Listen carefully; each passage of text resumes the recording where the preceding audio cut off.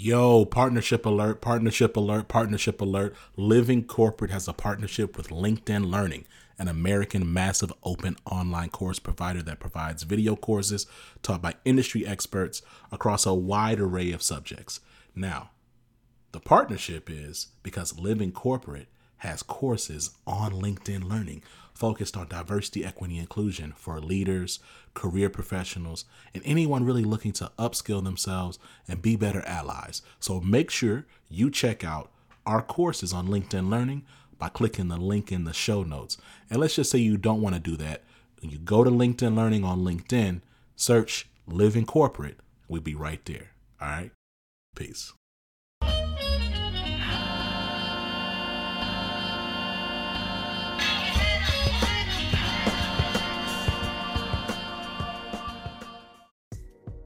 What's going on, Living Corporate? It's Tristan, and I want to thank you for tapping back in with me as I provide some tips and advice for professionals.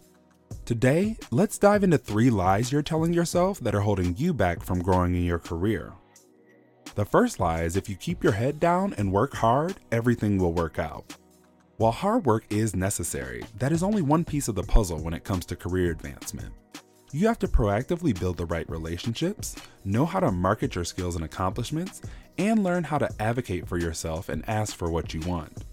You can't just passively sit by hoping someone will notice your greatness. That can only lead to frustration after being overlooked multiple times.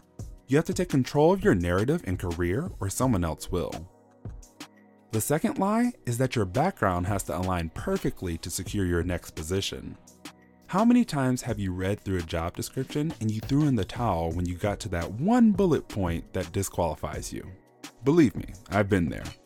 But believe it or not, job descriptions are not the end-all be-all.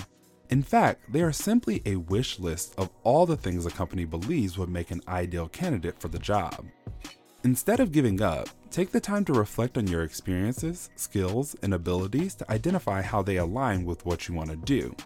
This will help you convey your value to the potential employer. I always suggest throwing your hat in the ring as long as you meet at least 60% of the criteria in the description.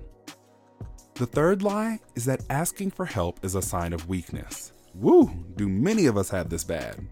Asking for help does not mean you are incapable or even bothersome. If we're keeping it 100, the more successful you become, the more help you're going to need to get to that next level. It is incredibly important that we not only build, but actually take advantage of our network of support. In doing so, we don't feel as alone, and we can often fill in the gaps or achieve our goals much quicker. In recognizing these myths for what they are, you can move past some of your career progression roadblocks and achieve your goals faster. This tip was brought to you by Tristan of Layfield Resume Consulting. Check us out on Instagram, Twitter, and Facebook at Layfield Resume, or connect with me, Tristan Layfield, on LinkedIn.